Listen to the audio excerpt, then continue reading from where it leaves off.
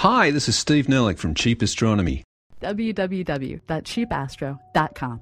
She's right, you know. There really is a dot after the W's. And this is Greenhouse Earth, the Inconstant Sun. This is the first of two podcasts on what astronomy can tell you about climate change and global warming. Earth is a fairly dynamic sort of planet and has experienced a good deal of generally gradual but sometimes dramatic climate change over its 4.5 billion year history. Leaving people out of the equation for the moment and looking at timescales of a more geological or astronomical nature, it's certainly the case that climate change on Earth is more the norm than the exception. There's two areas of influence to deal with here.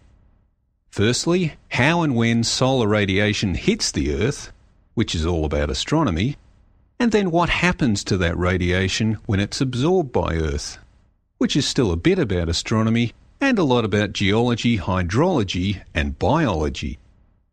Climate change within the last million years or so seems to be all about Milankovitch cycles, which are characterised by a cold snap with increased glaciation every 40,000 years or so within an overlying cycle that repeats every 100,000 years or so. We are currently living in an ice age. It commenced about 3 million years ago, and it's unclear exactly when it will end. Like any other ice age in Earth's history, it's characterised by those big patches of white stuff that are present today at each pole. Over the whole history of Earth, there's been many eras when there's almost no ice at the poles at all. The current Milankovitch cycle of glaciation had its last maxima around 20,000 years ago and has declined since. In a glacial maxima, glaciers can start descending across temperate and even semi-tropical mountain ranges, as well as the polar ice sheets extending out several hundred kilometres further than they do now. But to give you a sense of scale, in the maxima of an ice age, you were talking about continental scale glaciers and sea ice extending down towards the equator. So when we talk about the 100,000 year Milankovitch cycle, we are operating at a much narrower scale. But anyway, at least in the last 800,000 years, which is how far back we've gone with ice core samples, there's a clear 100,000 year cycle in temperature levels. We know the tilt of the Earth's axis has a bit of a wobble in it, in fact a 26,000 year cyclic wobble, which causes the precession of the equinoxes. Also, you probably know the Earth is tilted at 23.4 degrees to its orbital plane, but did you know the tilt actually shifts between 22.1 and 24.5 degrees and back again over a 41,000 year cycle? We are currently trending towards the minimum tilt of 22.1 degrees and will get there around the year 10,000. On top of all that, the eccentricity of Earth's orbit varies over a 400,000 year cycle, from an almost circular orbit with an eccentricity of 0.005 to a maximal eccentricity of 0.058. At the moment, the eccentricity is 0.017, which means there's only a 7% difference in solar radiation between perihelion, when the Earth is closest to the Sun, and aphelion, when it's furthest away. But when the Earth's orbit is at its most eccentric, this difference in radiation is 25%. Most of these orbital changes are due to the faint influence of the gas giants Jupiter and Saturn. The gas giants also cause a steady 112,000 year cyclic precession of the entire orbit of Earth. Despite all these changes, Earth keeps obeying Kepler's third law of planetary motion because its semi-major axis, essentially the radius of an ellipse, doesn't change, so its mean orbital period, that is a year, never changes either. This means there's no change to the mean amount of solar radiation received by the Earth. What does change is that there's more sun on the poles at a maximal tilt and more overall cooling at the aphelion of an eccentric orbit. Climate change resulting from the Milankovitch cycle seems to be partly about seasonal variation and also about ice. Being white, ice has a much higher albedo than either land or water.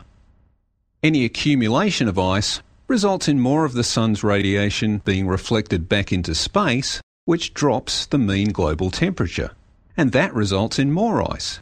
It's a positive feedback loop. Under other conditions, though, with a little extra warmth to melt the ice, it really starts melting because less ice means more radiation is absorbed by land and water, raising the mean global temperature and melting more ice. It's another positive feedback loop in the other direction.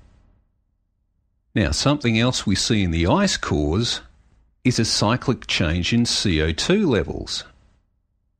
The ice cores contain small bubbles which is trapped atmosphere from historic times going back 800,000 years.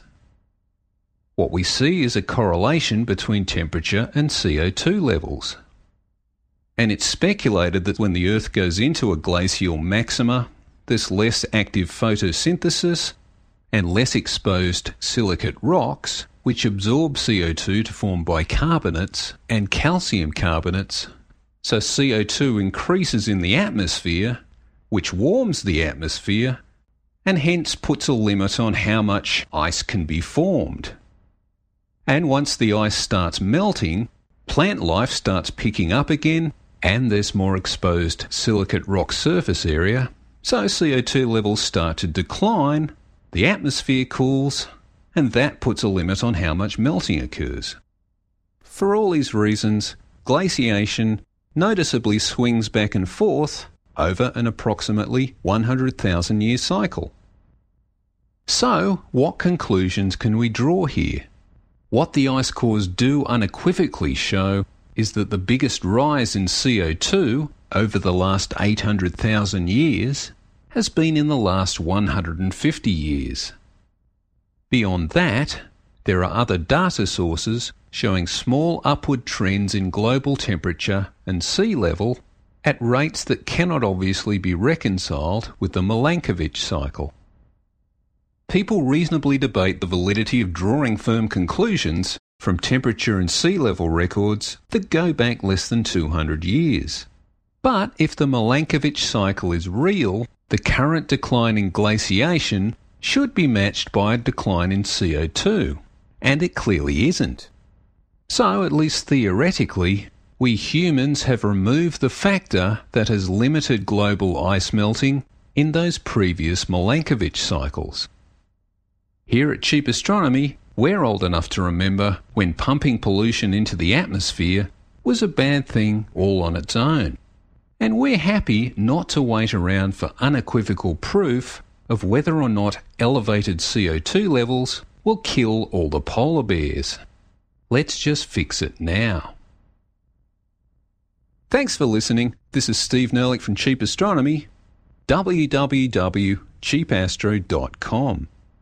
Cheap Astronomy offers an educational website where you can think globally and save locally. No ads, no profit, just good science. Bye.